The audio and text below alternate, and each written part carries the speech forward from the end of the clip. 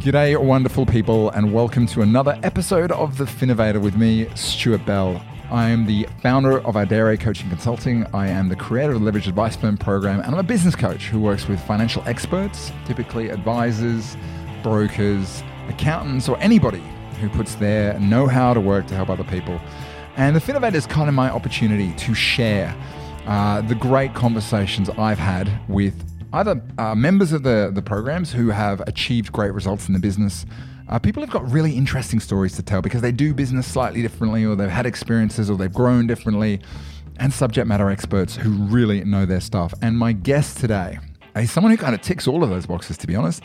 Chris Yena from Warrringal Financial Services is really one of those people who's got such an interesting story behind him, but also he's been in the industry long enough that he can spot the truth from the fallacies, and he knows what to do and what not to do, and a bunch more as you're going to find out from this. I have known Chris for 15 years. We've played football together. Admittedly, he is a far better footballer than I am. He actually played professionally for Crystal Palace. We're both Spurs fans, which means when we did this, we're actually wearing our Spurs tops. Sorry if I put off anybody out there who's not. But we worked together for many, many years at Hill Ross. One of my biggest things they'll never forget, and never let me forget, is during my first week at working at Hill Ross, I came in and promised that I would implement some quick wins. There's a note for yourself. Implementing quick wins in corporate is never easy. Yep, lesson learned. But this webinar, or this podcast, I should say, I wanted to dive deep. And I wanted to dive deep on a particular topic. We called it the sweeper system. For those who don't know what a sweeper is, a sweeper is a position in football, and it's usually someone who sits at the very back of your defensive line and runs the game. They pass, they do everything, but they're usually in behind. They're the controller, kind of like the quarterback. And the kind of business that Chris has built is exactly this. After many, many years in the industry, working in corporate, he made the decision to buy a business, and he jumped in and built a business that's systematized, technology-backed, where he isn't actually the person that needs to see staff. He's the brains in behind the operation, the one that makes it flow, and as a result, he has actually built a system that I think anybody who has a vaguest bit of interest in running out or building a business that can grow without them needs to know. And in this one, we dive deep into the technology he's used, the skills he's had to build, what he does do and what he doesn't do, the mistakes along the way. And I think what you can get from this are some real insights into systematization and removing the key person dependency, as well as, frankly, Chris's own straight-talking, honest way of talking about his journey and the industry.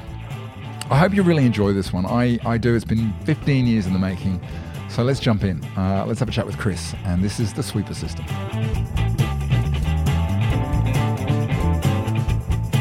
Chris is an old friend. I mean, we've known each other for a while, as well as being really old. No, he's not that old, honestly.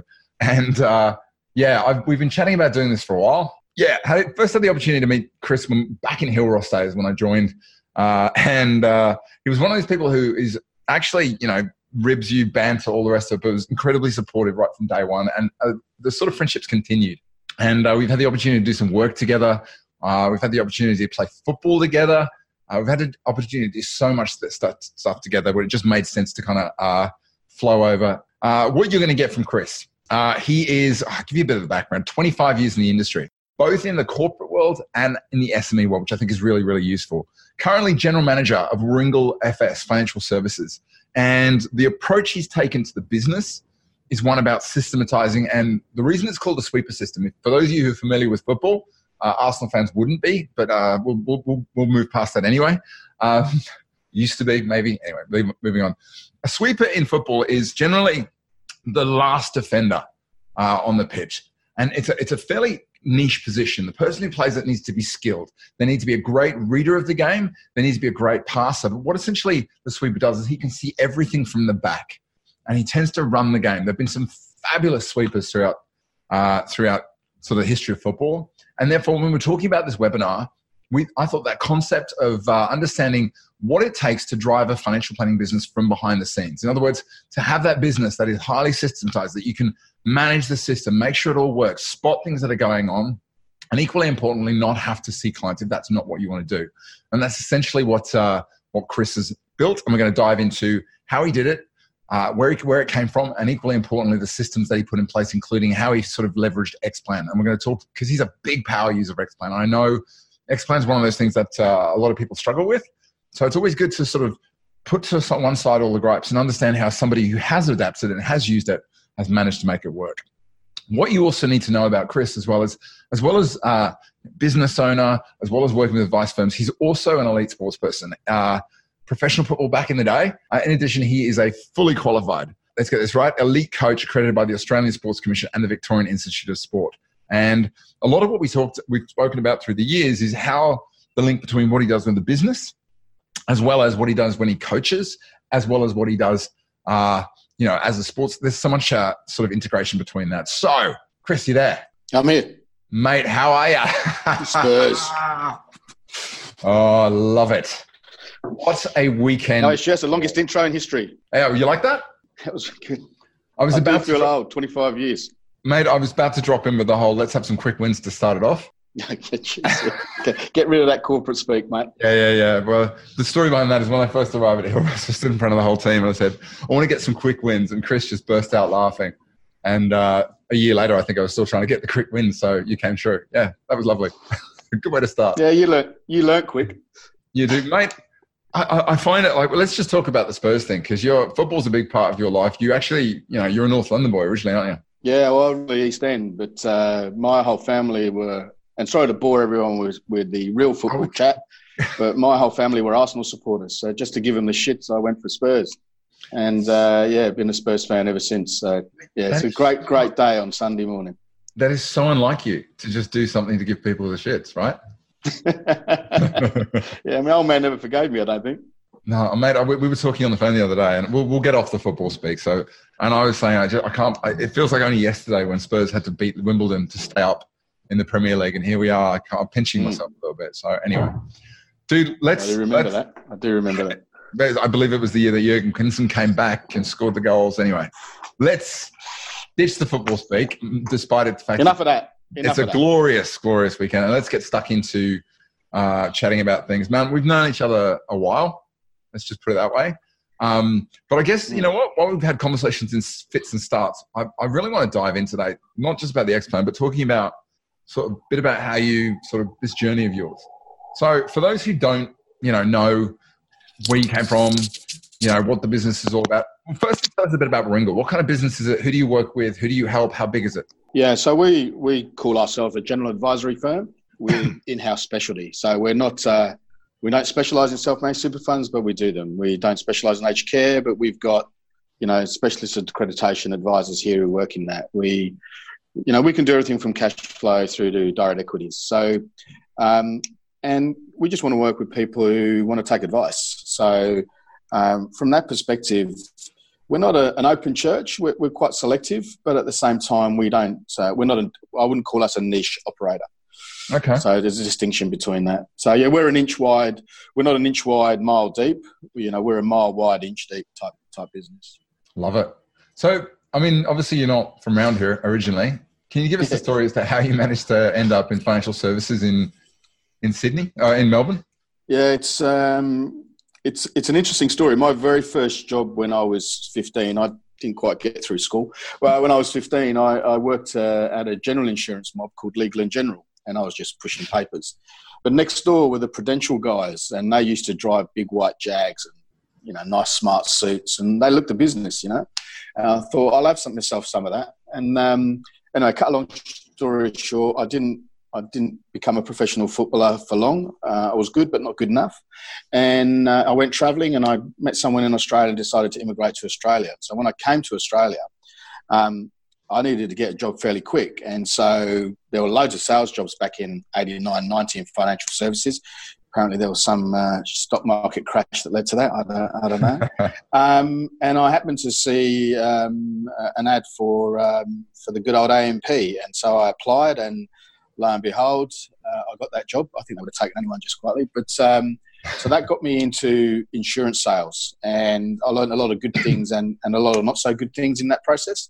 Okay. I bought a business, sold a business, and then I didn't really know what to do. And my manager at the time Paul Nicola, great man, says to me, "Why don't you come into management?" And I said, "Oh, mate, I don't want to do that.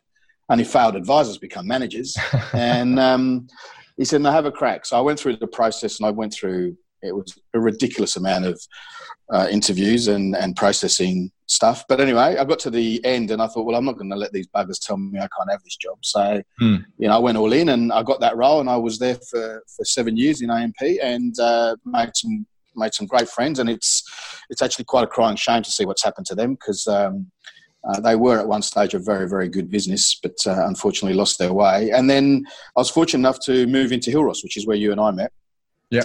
And I had a wonderful time there. And that was really the grounding for me. I saw some really, really good operators. And that's one of the advantages of being in a corporate. You get to see what works. You get more so to see what doesn't work.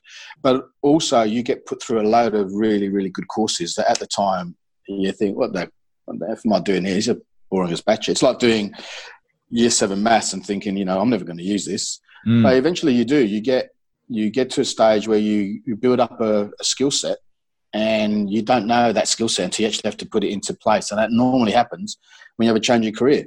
Yeah. And so that led me to, I've been there 15 years in corporate, and, I enjoyed it, but I was getting stale, and I was just safe and happy. And I was starting to become one of the people that I used to dislike in corporate. So I didn't want to do that. So I looked for an opportunity, and I love financial services. I love people, love working with people, love seeing people succeed. And so there was an opportunity to look at this business, which I did. Took us 18 months to cement the deal. So I won't go into the intricacies of that, but it's good to take your time, because where you start's important. 8 years later, 2011, 2019. So May 2011, I bought this business. Yep. We're vastly different to what we were, even though we might have a lot of the same clients. And so, we've been on a wonderful journey. And it is a this is not something you can do on your own. You need support, either internally or externally. You need support. And I think you're kidding yourself if, you can succeed on your own. I think those sort of days are numbered. And being involved in team sport all my life, I've never really been good at stuff on my own. Yeah. I've always needed support of teammates, and I'm the type of bloke who plays better in a better team. Yeah. And so that's what I've tried to do here, and I'm very fortunate. We've got some wonderful people working in our business. It's funny. My background's rugby. Rachel's background is swimming, and the difference in the way we view things, she's obviously very individually trained hard, whereas I'm more about, that team environment. I think it does shape a lot of things when you see the difference. You can spot the people who are individual, that come from individual sporting backgrounds versus those who they've just grown up around teams. You really can with everything. And look, each personality has its role. You can have very individual, single-minded people in your business. Yeah. But success through others is just so much more rewarding. It's it's a better environment for me. For me too. Let me ask. I want to sort of take it back to the corporate thing, because I read a study many years ago when I was launching the startup incubator by the Kaufman Institute, which said that it talked about the average age of first-time founders that made a success of it, which is a lot older than people think. But it said that 75% of successful business founders, they come from a corporate background.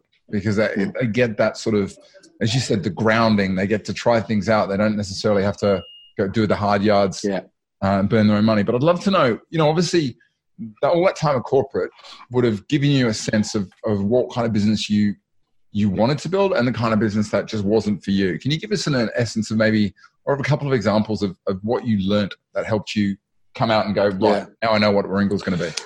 I was very fortunate very early on in my corporate career to come across Jim Stackpool.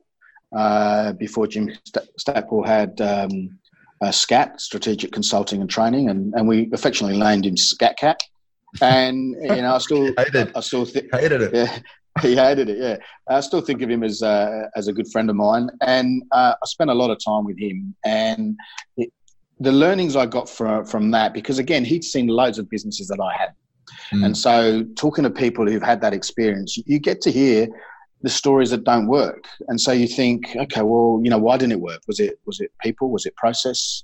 Was there another reason? Was it just the wrong time? Because some of the ideas you hear are really, and you start to realise, there's a common thing here. They don't work because they just don't work. So sometimes you're better off not to waste your time. And so in small business, time is everything. And 1 week in a corporate, 1 week in a small business is like 4 months in a corporate. It's, things move very quickly. So having exposure to seeing what people do really well. And the biggest one was structure. Those that had a structure in place around delivering advice, around delivering service, around, delivering anything really. If you have a look at, any business that you go into, Officeworks or Macca's, or look how systemized they are to deliver, an experience. There's still people there. There's people are still heavily involved in the process, but they're not the process. The process is systemized. Yeah. The person delivers. And so good businesses did that. They didn't spend a lot of time in administration. They didn't spend a lot of time, not doing client-facing work. So one of the big things I picked up from Jim was that if you're not spending 60% or more of your time in front of a client, your profitability will suffer. And so, we try and work here to 80+% client time, facing time for our advisors. Okay. So to do that, you've got to build a lot of stuff in the background. And if you're the advisor doing 80% of the client facing time, you don't have 20% of the day is not going to cut it to deliver what needs to be delivered. So, to your sweeper system, directing things from the back. When I started this job, I love working with people. I actually enjoy speaking with clients. I hate all the compliance and administration work that goes with that. Yep. So I just wanted to add value where I believed I could add the value, and that was in supporting people to succeed. So, systemization, process delivery, running interference, all the stuff that everyone on this webinar has to deal with every day. If you had somebody else taking care of that for you, how much more would you enjoy your role, and possibly how much profitable would your role be? And I dare say better client outcomes, because you're spending time where the value really is at. Sorry, long answer to your question. So cut me off, because I will just keep going. No, as you know. I was just going to jump in and say, Rachel's dad was a chef for years and years. Yeah. It's funny, people talk about the McDonald's thing, and if you go into a top end kitchen where they've got like properly professional chefs, you will see a business that is just as systematized. Everyone's got their job. They know what they're doing. They've got their stations. Everything's pre-prepped. They're running it like clockwork. And I think the one thing I like to bash up against is this idea that just because you're structured, that doesn't mean you're cookie cutter. Just because you've got a system doesn't mean the output is going to be low quality. Quite the opposite. If you're going to deliver a great experience, regardless of whether it's cheap, expensive, fast, or comprehensive, if you're not. Yeah, restaurants are a good example, actually. So I do, as you know, too. My wife Nikki's runs cooking schools, so I see how organised those people have to be in a kitchen. But you look at a menu, you can choose what you want. There's not just one option, but that kitchen needs to deliver whatever comes in. So that's the generalist advisory firm for me. You don't just turn up to a restaurant and order, steaks. There are steak restaurants. There are niche operators. Yeah. Okay. And no different to financial services, but they are very systemized, and they're systemized for a reason, is it drives profit. I mean, the margins are tiny in restaurants. It's really hard to make money in restaurants. So if you can do, as Jamie Oliver just found out. Yeah. Mate, I do want to ask, why generalist? Why not niche? I mean, that kind of goes against the grain, which is very unlike you. Yeah. Yeah. I did toy with that. To be honest, I think I'd get bored. I like the variety. So it was definitely a personal choice. We could have become a self-managed super fund specialist. I mean, I have a personal bent towards that. We could have become a risk specialist. We could have become retiree specialist. I mean, ironically, our business does have a lot of retirees because the people I bought the business for retired in their mid-60s. So obviously, their clients were a lot like them. Yeah, I just think variety. For me, doing the same thing every day, I wouldn't necessarily enjoy that. I like to be able to hear the stories of people, where they've come from, why they have the issues they have, and you get that in a generalist firm. You're more open to people's all-round issues. So I enjoy that. Okay. Just want to circle back on something you mentioned, which was that you didn't want to get stuck in the compliance. That was one of your motivations when you came in, and you managed to do it. What do you see as being the bad habits, the things that you do that a lot of advisors, for whatever reason, don't, that keep them in that? What are they doing differently? I think a lot of advisors spend a lot of time in areas they don't have an expertise in, but probably think they do. And the biggest one I see in that is portfolio construction. That's a huge impost on a business, and it works for some. And I'm not saying that you shouldn't do it. I'm just saying that just understand where your strengths are. And I think a lot of people spend a lot of time in the administration space, so they think they're adding value. In our business, we call it tension relieving or goal achieving. So is what you're doing just relieving some tension for you through the day because you can't really be bothered handling the difficult stuff? Or is what you're doing really goal achieving for you and your client? And if you're critical enough in your own self-appraisal of the work you do, it's easy to focus on what matters. Because there's a lot of stuff you can't control. And if there's stuff you can control and you work on stuff that matters, if you work on those two things alone, your business will succeed for it. So don't waste your time where you don't add value. Don't waste your time where you don't have expertise. Outsource it. Be prepared to pay for it. It'll free you up to generate more income because you'll be doing what you're good at, and you'll be able to charge appropriately for it. And it's interesting. It's really easy to come in the morning, and I do it all the time, and you suddenly go, what do I get into? And you get into the first thing that's there, or you get into the thing that's comfortable, as opposed to stopping and going, hold on, do I really need this? Or is that actually just, it's almost like it becomes mental chewing. Well, it's still one of the best books ever written, Steve Covey's 7 Habits. Is it important or is it urgent? Yeah. Focus on what's important. Because sometimes the urgent things aren't really that important. They're urgent for someone. They might not be urgent for you. Yeah. But important tends to be important for most people. So, and being able to do that, or having the skill or learning the skill to do that is a lot easier said than done. But it is a habit. It is a habit. You can teach people to do this, it's not overly difficult. It's not, and you can systemize it too, right? You can. So I'm not autocratic here. I don't think, in that there are some things I absolutely make decisions on, and people might not like, and quite frankly, I don't give a shit. That's just the way it is, and they've got to get on with it. You're the gaffer. Yeah, I'm the gaffer. That's the way it is. You don't like it, find another team. So from that perspective, though, we hire good people and allow them to make decisions. So they have a lot of autonomy here. And that alone, I don't need to sit there and say, you need to do this, this, and this. They know.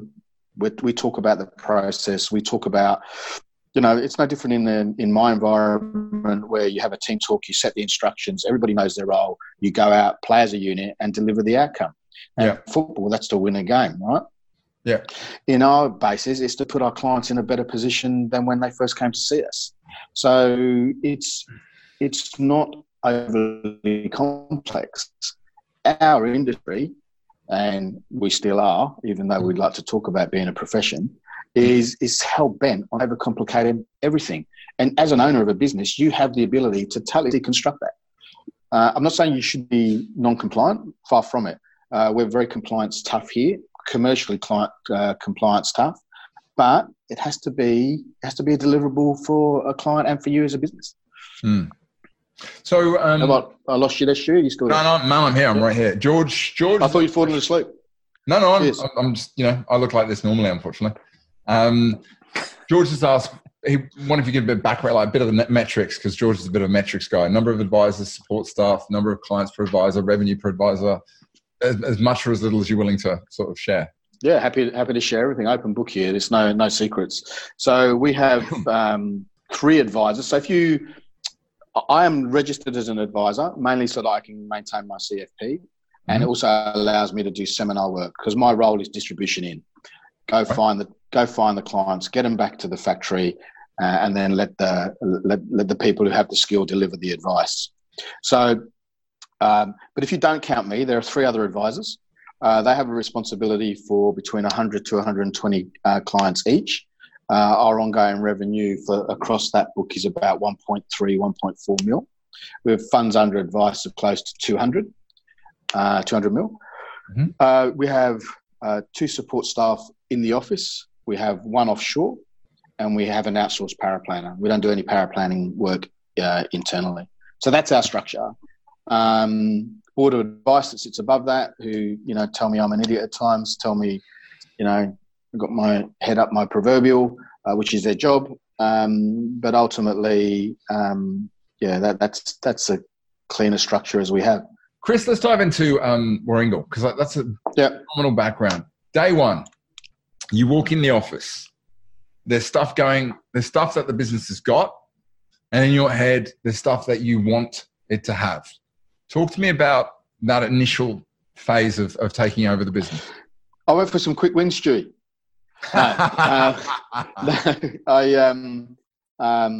You got to. It's the old, eat the elephant one bite at a time, and don't take too much off too early. So you walk into a business that's been established for 20 odd years before you got here, and staff have been here for, some staff have been here for 15, 16 years, and they're worried what's going to happen. Are we going to have massive change? Are we going to lose people? Are we going to?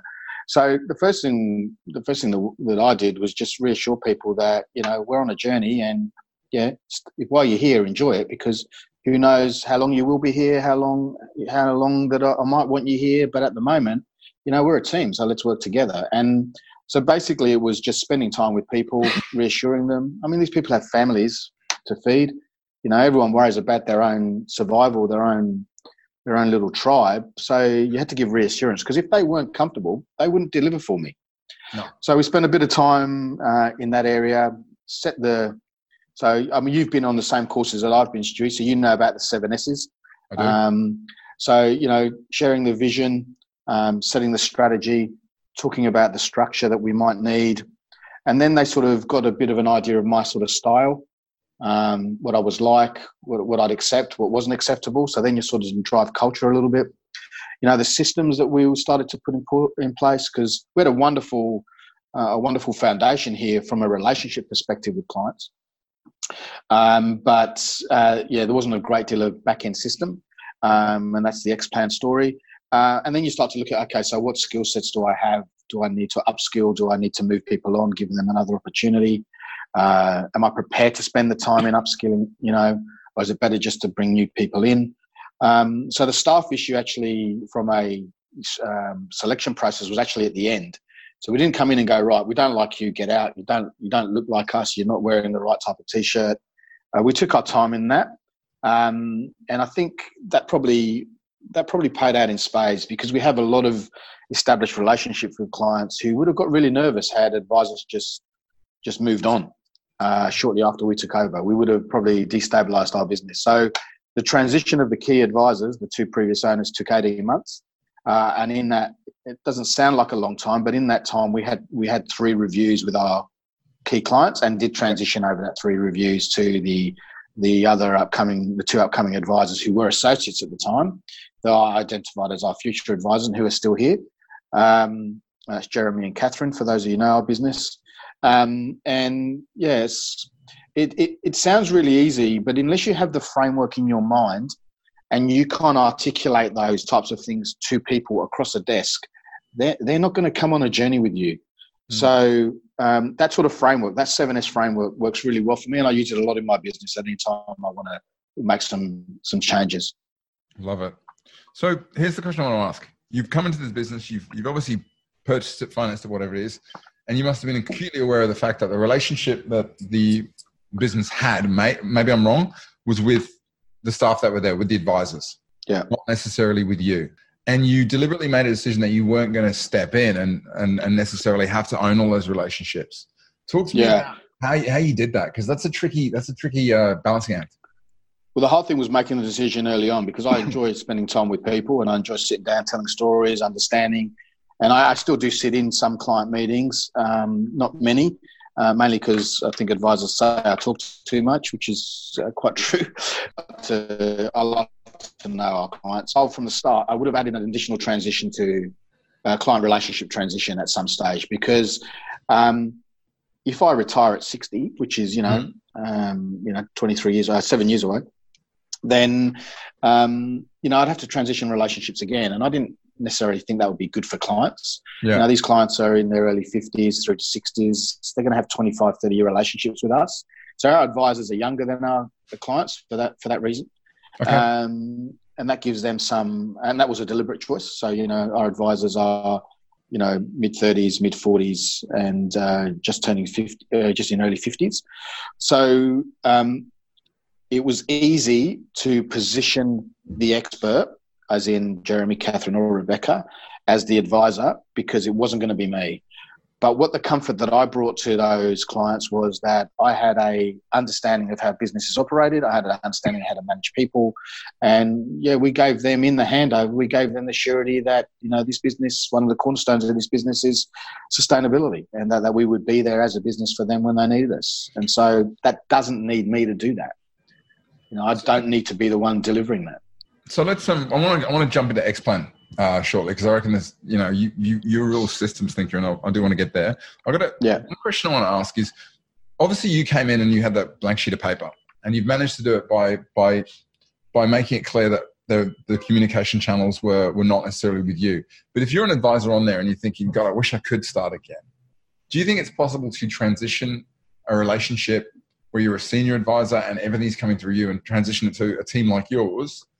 Or do you think? Well, I can tell you, and that most consultants ask that question, and it's a good one. But it's been happening for years. Yeah. Right? Financial planning's been around a long time. Client relationships have transitioned through ages. It's not something new, right? Clients are very fickle. That they want to know what's in it for them. Yes, they love the relationship they have with their advisor. And if you talk to advisors now about Royal Commission, most clients will say, yeah, there are dodgy advisors out there, but my bloke's really good. Yeah. All right. So it's not, they value the relationships when it's there. And if you transition a relationship, you just got to make sure you understand that it's not about you, that it has to be about them. And you've got to put it in, what this means to them and what the benefits are to them. And if you can answer those two questions when you do a transition, clients will go on the journey with you, because they understand that you're doing it for them. It's not, when I'm 6 foot under and long and gone and this business still exists, that I'm sure client relationships would have transitioned maybe more times. Yeah, I think if you think your clients die with you when you retire, they're on the corner pulling their eyes because you're no longer there to help them, probably says more about you than it does about them. I also want to just add to that you look at every study of human behavior and the way people view loss and gain, and loss is the bigger thing. Like, if you can say, look, this is going to be better, we're improving the business. Firstly, that ticks that box. But also the thing is people are naturally attuned to, well, I don't want to sort of drop out because I've invested a bunch of time.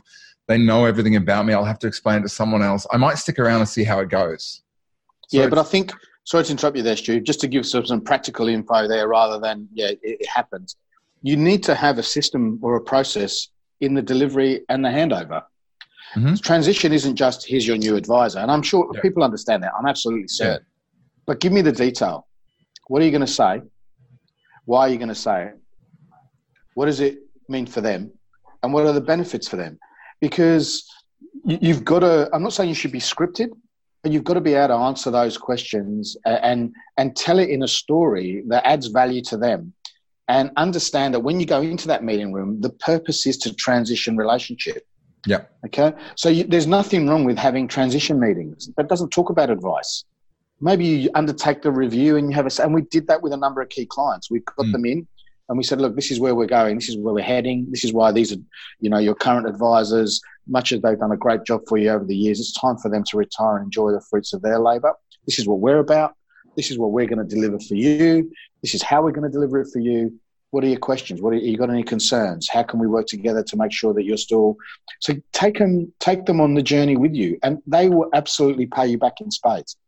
because there was one that we had a blind spot on, and that blind spot was that we underestimated just it was a family relationship, and we underestimated the value of that relationship, and we didn't give it enough attention. And the feedback was that the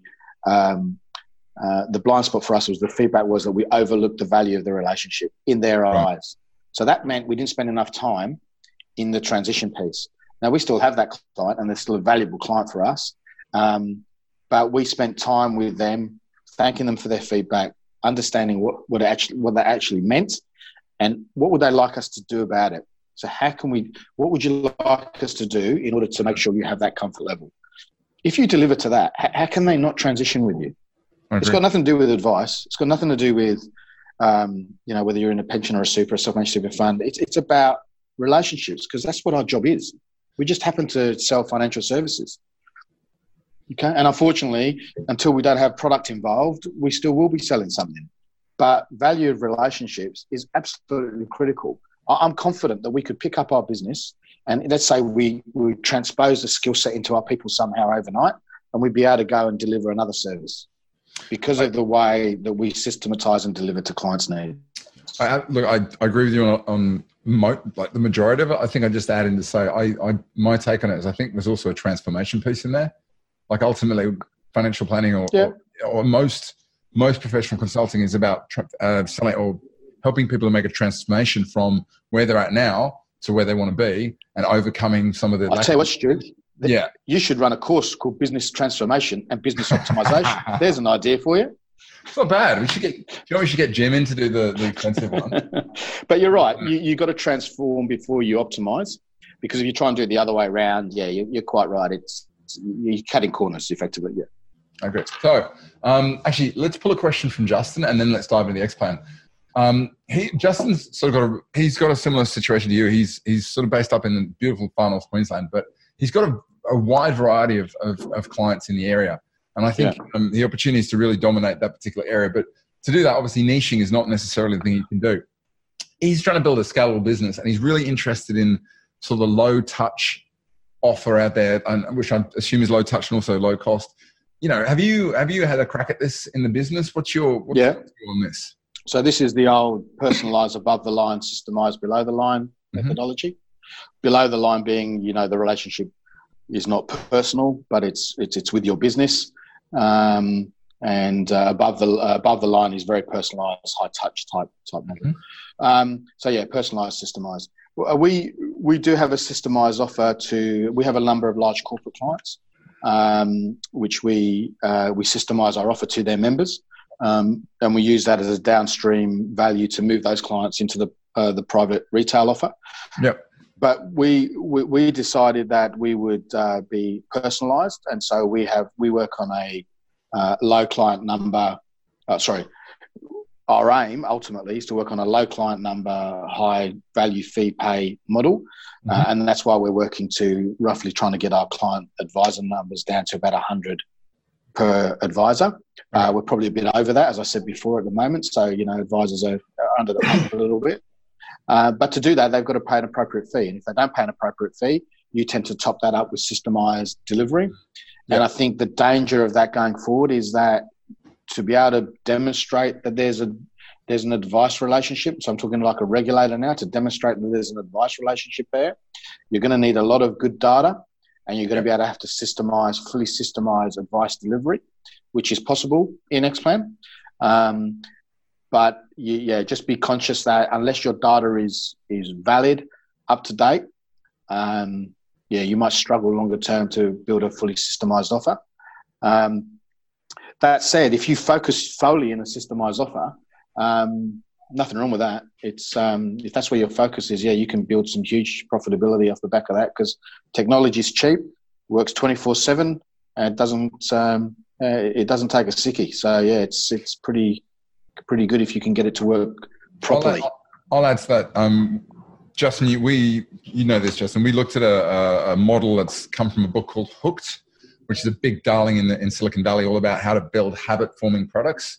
And ultimately, the one thing we know now is that most successful technology has an element of habit-forming and dopamine. And that's what gets people involved, what gets them to stick around. And I think if you're going to go down that route to build a low tech, the tech is important, but you can't go out and buy My Prosperity and launch it to clients and expect them to use it. You've actually got to work on how can I get someone to, start using it, start to, continue to use it because they feel like they're getting somewhere, and finally invest enough time and effort and data into it that they can want to continue to maintain it. But also, I think, Stu, what are you trying to achieve here? What are you trying to deliver for your end client in a systemized world? Are you trying to make it easier for them to manage their money? Are you trying to make it easier for them to engage with your advice business? Are you trying to make it easier for them to self-serve? There's technology for each of one of those three options. Yeah. So it depends on what you want your business to be. So again, what's your strategy? What's your structure going to be? And again, neither one is right or wrong. But given that I'm a relationship-driven style person, the personalised offer is where we want to spend our time. But to free up people's time, you need good systems. Love it. Hopefully that was useful, Justin. Let's talk about XPlan. Now, you've jumped into XPlan. I was actually chatting to a couple of guys from IRS, and your name came up. What is it about your approach to using XPlan or your attitude towards it that differs from, frankly, so many people out there? It's easy to say that software doesn't work when you don't spend time trying to understand what it can do for you. I still think we're only using 15 or 20% of what XPlan can actually do. And there's other people out there who do some wonderful things with XPlan. I just think, wow, why am I not doing that? But implementation takes time, and we will do that. We work on a 30, 60, 90, 120-day process here. So some of the ideas I'm working on in XPlan will gradually get released into our business over, 30, 60, 90 days. Some will take 120, it'll take time.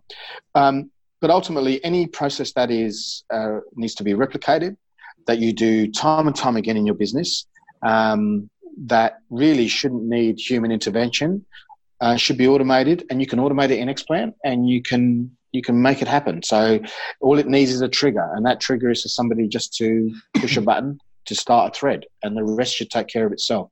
I will add here that we do use ActiveCampaign as our CRM. Yep. So I love XPlan for systemization, financial planning. The CRM is, in my opinion, subpar. And so we use ActiveCampaign because we can run automations off the back of that. So if you're familiar with that, if some of you have ever logged into a website, you've gone to a shopping cart and you didn't complete the order, 2 days later you get an automated email saying, you haven't completed your shopping cart, click here, that type of thing. That's an ActiveCampaign style automation. That's intuitive. And it's all done through setting up of rules and processes, etc. And XPlan's the same, except that it's technical in the sense of it's around, it's not, it's time-based triggers as opposed to event-based triggers, which is what a CRM is. Perfect. So what are the main things that you have managed to sort of get your head around and apply XPlan? So, I think most of us do reviews, right? We're probably spending more and more time doing reviews, taking more and more time to do reviews, unfortunately. So we're trying to automate our whole review process. I reckon we're 60, 70% of the way there. So automation is from, picking up the review date, sending the email to invite the client, sending web-based links for people to complete data to return to you. If that data doesn't get returned, automated email follow-ups. If that information doesn't come back, cancellation of appointments. So all that stuff is automated in our business. It's not, it doesn't. We just set the appointment, and the triggers will take care of themselves. Okay. I recently worked with Michael Kinnins from Iris around automating our third-party authority process. So, using barcoding in XPlan, and I'm still learning a little bit about that. So it's not, I can't tell you that that's really working in our business at the moment, but we're trying to automate that process so that when third-party authorities expire, they automatically, or they're about to expire, the client automatically gets a notification to fill out the form to renew it. It comes back into XPlan via email.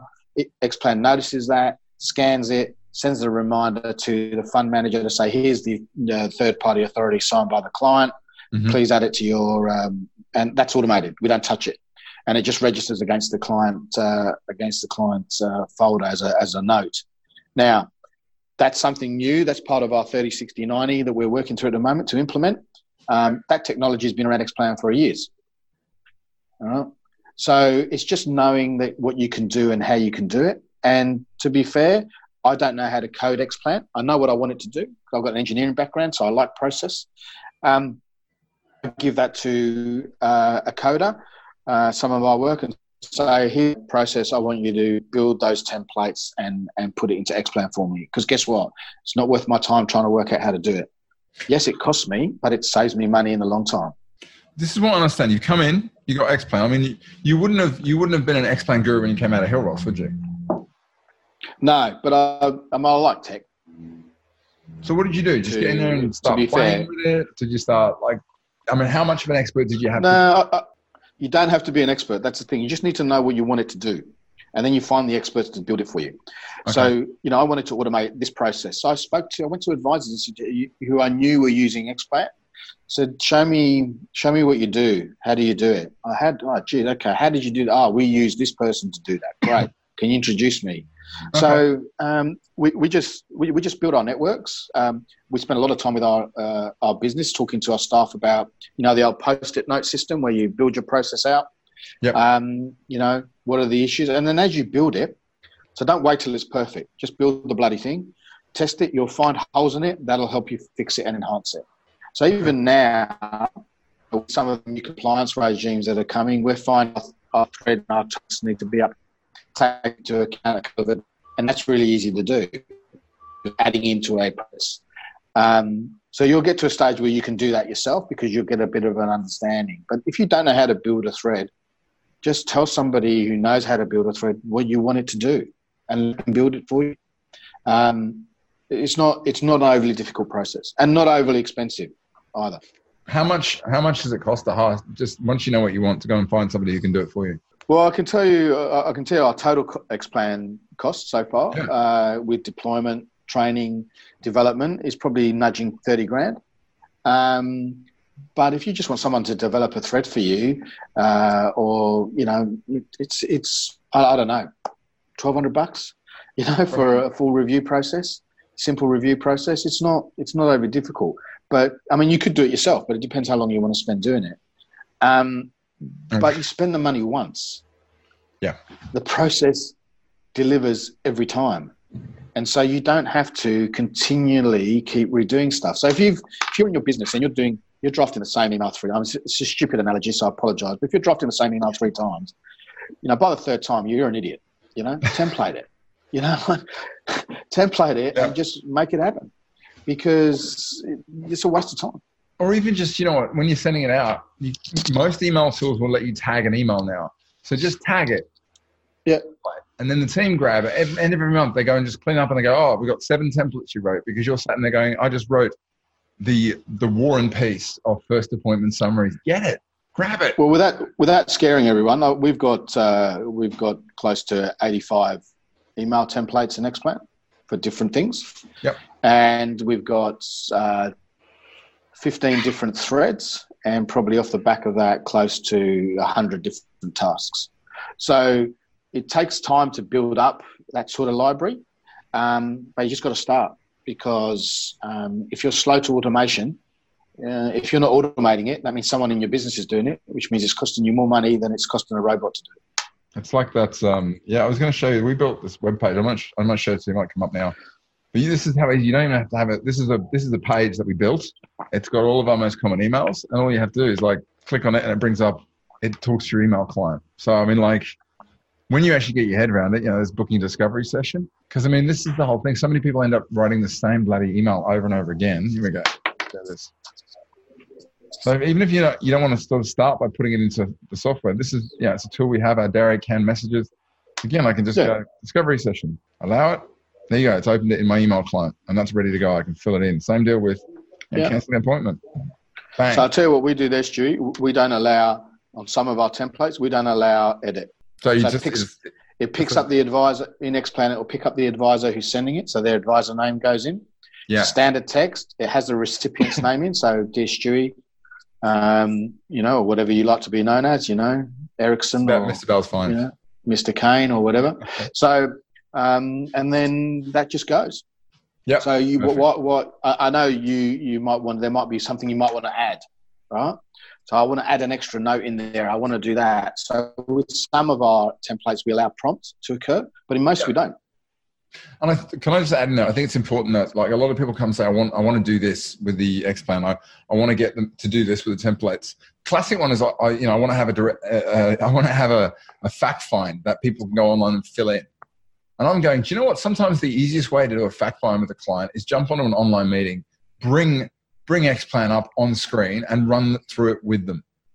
You can do that in an hour of their time, an hour of your time, and everybody's out there trying to build all these online input fact finds, ignoring the fact that I've got a fairly strong view on this one. Okay. Sorry to cut you off. Sorry. But if I was a new client of an advisor and you sent me a 24-page form to fill out, I'll tell you to get stuffed. So that's not how to build a relationship. So we come into the meeting with a notebook and a pen and paper because we want to talk to you. From that process, we'll work out what we have to do for you, and we'll then issue you with the terms of engagement that'll tell you what we think we can do and what it will cost. Unless you engage me, I'm not doing any bloody work. Yeah, I agree. Totally agree with you. And we're actually starting to charge for our first appointment as well. So we're getting to the stage now where we have really good relationship clients, our business development is good, our referral rate is high. And we can, in a position now where we can select people in or allow themselves to select them out. Either they won't want to pay the fee. We might miss an opportunity or two. I will never know that, will I? So I'm not going to waste time worrying about it. But I think, spending too much time up front, again, from what I think people do well, those who do it well, from that process and it works for their client base. Those who don't do it well spend a lot of time at the front end and don't really get an engagement. They're living on the hope of getting a fee at some stage in the future. Yep. So, be transparent, be upfront about it. Tell them what it's going to cost you. Our minimum fee is $5,000. If you don't want to pay that, I totally respect that, but you need to find someone else. Fair enough. Matt wants to know, have you been able to get Active Campaign to integrate with XPlan for file netting? No, not yet. And that's not because of Active Campaign. That's because of the open API issues in XPlan. It is going to happen though. I've been speaking to both Iris and Active Campaign, and that CRM functionality is going to happen. They've told me that will be this year, but I don't know how true that is. Cool. Not sure why file netting though. Because your emails will go as a file note into XPlan. Okay. Correspondence. Yeah. Okay, got it. Yeah, right. Because if you're doing file, my view, audio file netting is the way to go. Yeah. Jenna, how do you handle change management with tech systems? Good question, Jenna. How do you handle change management with tech systems and staff? She's found that support staff usually embrace it more than the advisors. So I've introduced Threads into 2 businesses successfully already, and a mid-implementation with a 3rd one. She's just curious about communication or change management options. Great question. Yeah, good question. And advisors are a pain in the ass, aren't they? Because they always want to do it their way, and their way is the only way, and they've been doing it this way for years, and it's not going to work, right? You've got to position it with them around the benefits to them. By implementing this system, adopting this system, it's going to give them what, and for each advisor will be different. Some advisors will give them more time. That time might be they might be able to get home earlier, spend time with family. That time might be that allow them to actually get through their workload. That time might be that they can spend more time with their high-end client. Tell them what the benefit is to them. Love it. If they still don't adopt it, find a champion. Find somebody who has adopted it, is getting some wins, and, highlight those. I play favourites here. Right? I don't have a big team, but I play favourites. When people are doing the right thing, we praise in public, criticism in private. We make a big deal about it. So, and eventually, if they're still not on board, find someone else, because that's a culture issue. It's interesting. I imagine you do the same thing. You got underperforming player. You wouldn't make them feel okay about it. You'd make them realise that they're out of the team. I had a scenario in one of the state teams that I coached a few years back. And the number 9, who's the goal scorer, was our best player, but was an absolute cancer. He was just terrible, and we had to cut him. And the stick we got because of that, because he was quite a high profile. Everyone knew he was a great player. We didn't take him to the national championships, which we ultimately won. But the player harmony as a result of doing that was sensational. And you cannot be held hostage for one person in your business. And often I often tend to find it's the person at front desk that is doing that. But anyway, that's a separate discussion. That's interesting. Attaboy, yeah. That's what I'm saying. Yeah. Matt was wondering if you can speak a little bit about your referral process. Yeah. Well, we just asked Matt. So we ask at every opportunity. So it's on our email footers. It's on every bit of correspondence that goes out. We share the successes of their referrals. So we reward our referrers, a couple of movie tickets or something, nothing too flash.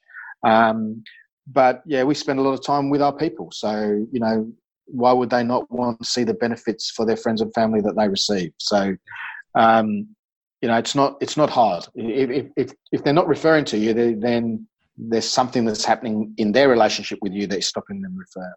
So that's through the client process. So it's just embedded in our process. We ask at every opportunity, no matter whether they referred or not. My role in business development, spending a bit of time with accountants, solicitors, mortgage brokers, just general people in the industry. So there are some advisors that refer to us as well. So it's about relationships. Are people prepared to hand over their relationship to you, trusting that you will deliver to that relationship and not damage theirs? If you can position your offer to demonstrate that, it really is really not hard. It's really not hard. As they give them a reason to refer.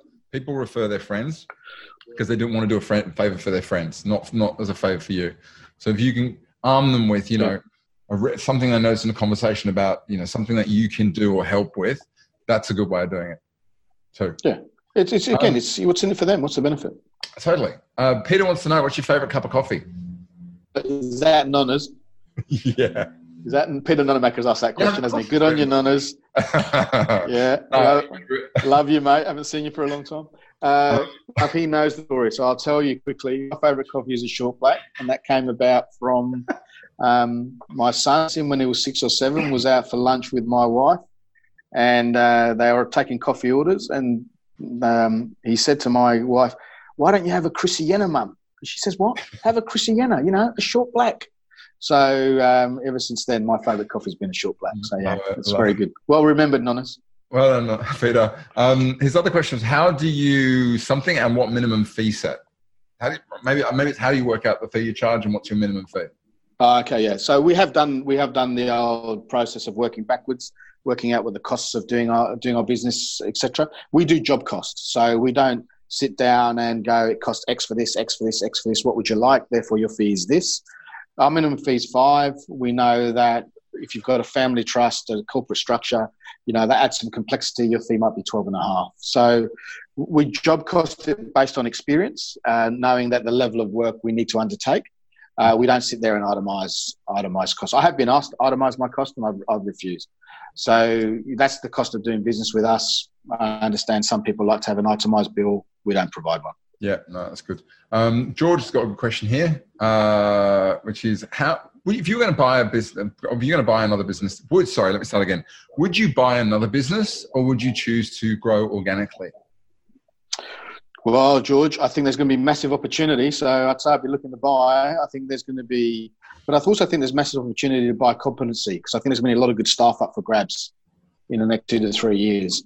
And I think buying competency is far more important for me than buying another business. So competency will help me grow more organically. And I don't necessarily need to grow more organically. I probably need to be able to leverage our existing base better. Mm-hmm. But I would buy another business if culturally it was a good fit for us. And if that came with some good competency, that would be an absolute bonus for us. But yeah, we're in the bushes having a look, because we think there's going to be some great opportunity in the next few years. Yeah, I was having this conversation at the accelerator, and we were just saying, look, we can talk about prices, but pricing of businesses. But at the end of the day, if a business comes along, great people, great systems, great marketing, engaged clients, the price, you're going to pay premium for it regardless of whether. Yeah, absolutely. Yeah, it's because you're buying the model. Matt wants to know, what's your opinion on institutional versus self-licensing moving forward? Good question, Matt. Good question, Matt, especially as we just got our own license in December. Look, I've been in the institutional space for a long time. I can see the value that they deliver on scale. Yeah. But I think that world is ending. I think their cost structure is under threat, which is why you're seeing a lot of those big institutions exit wealth or looking to exit wealth. As a result, I think those that are looking to sell will just keep their costs low. Those that are looking to survive will be leveraging up their costs to advisors. Look, again, for me personally, it came down to a cultural thing.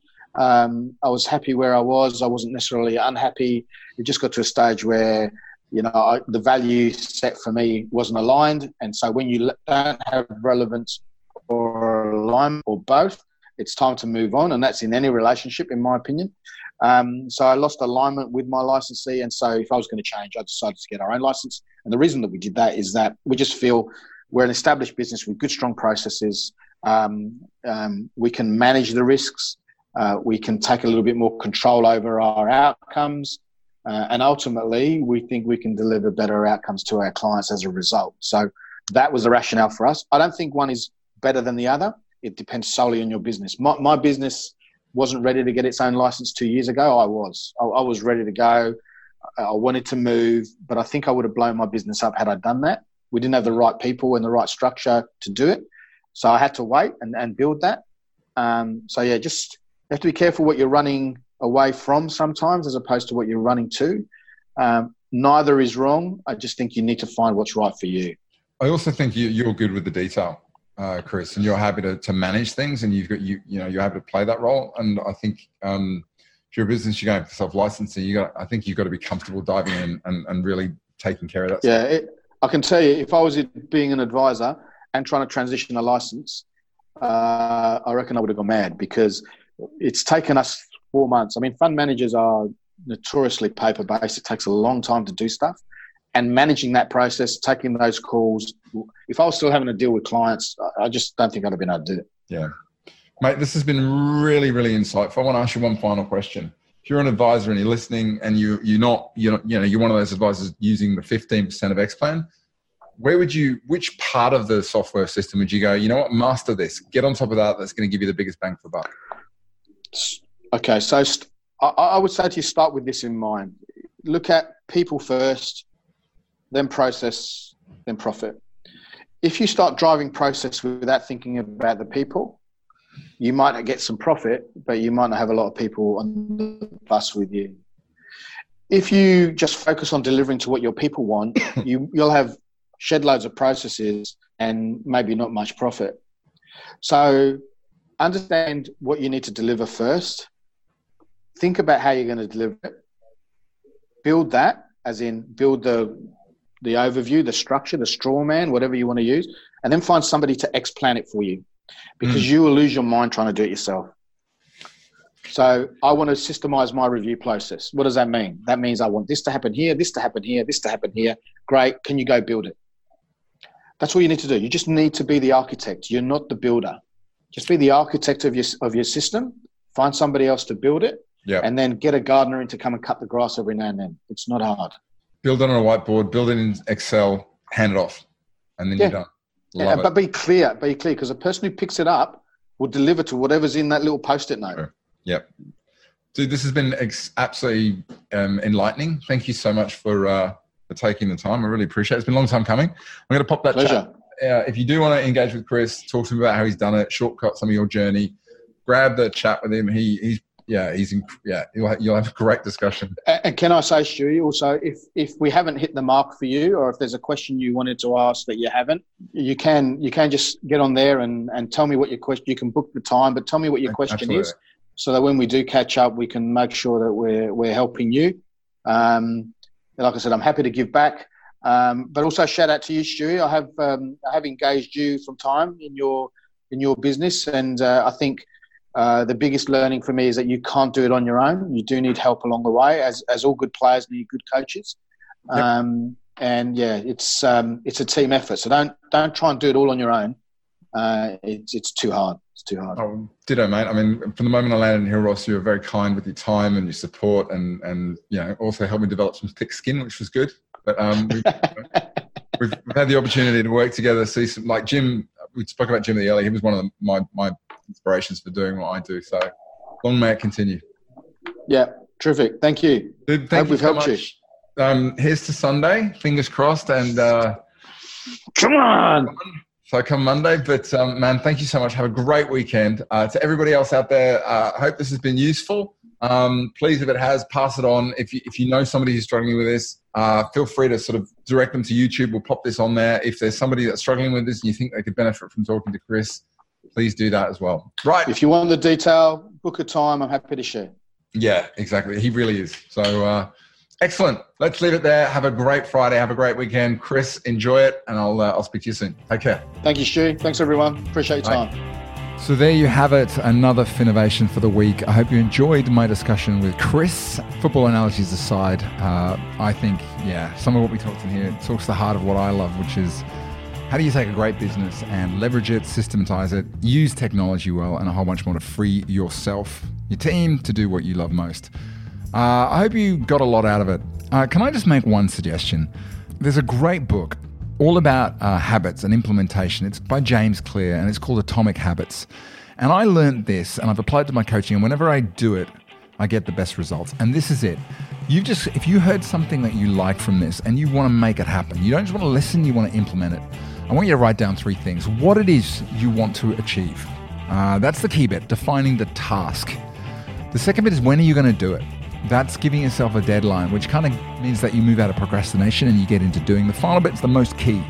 This is the one that'll get you from being 30% likely to achieve to 90%. And that's define where you're going to start and what you're going to have around you. Like literally picture the physical location when you sit down and work on your marketing or build your first system or decide on your technology you're going to use. And it's that visualization that's going to change everything. Hopefully this has been useful. As always, if you would like some help, you're interested in our coaching program, if you're interested in what I do, head over to audere.com.au, AUDERE, and check out our programs, or alternatively just register for our mailing list and I'll give you some more free stuff that we put out there every week. Other than that, I'll see you in the next week, I should say, for the next episode of Finnovation. In the meantime, have a great week and stay safe.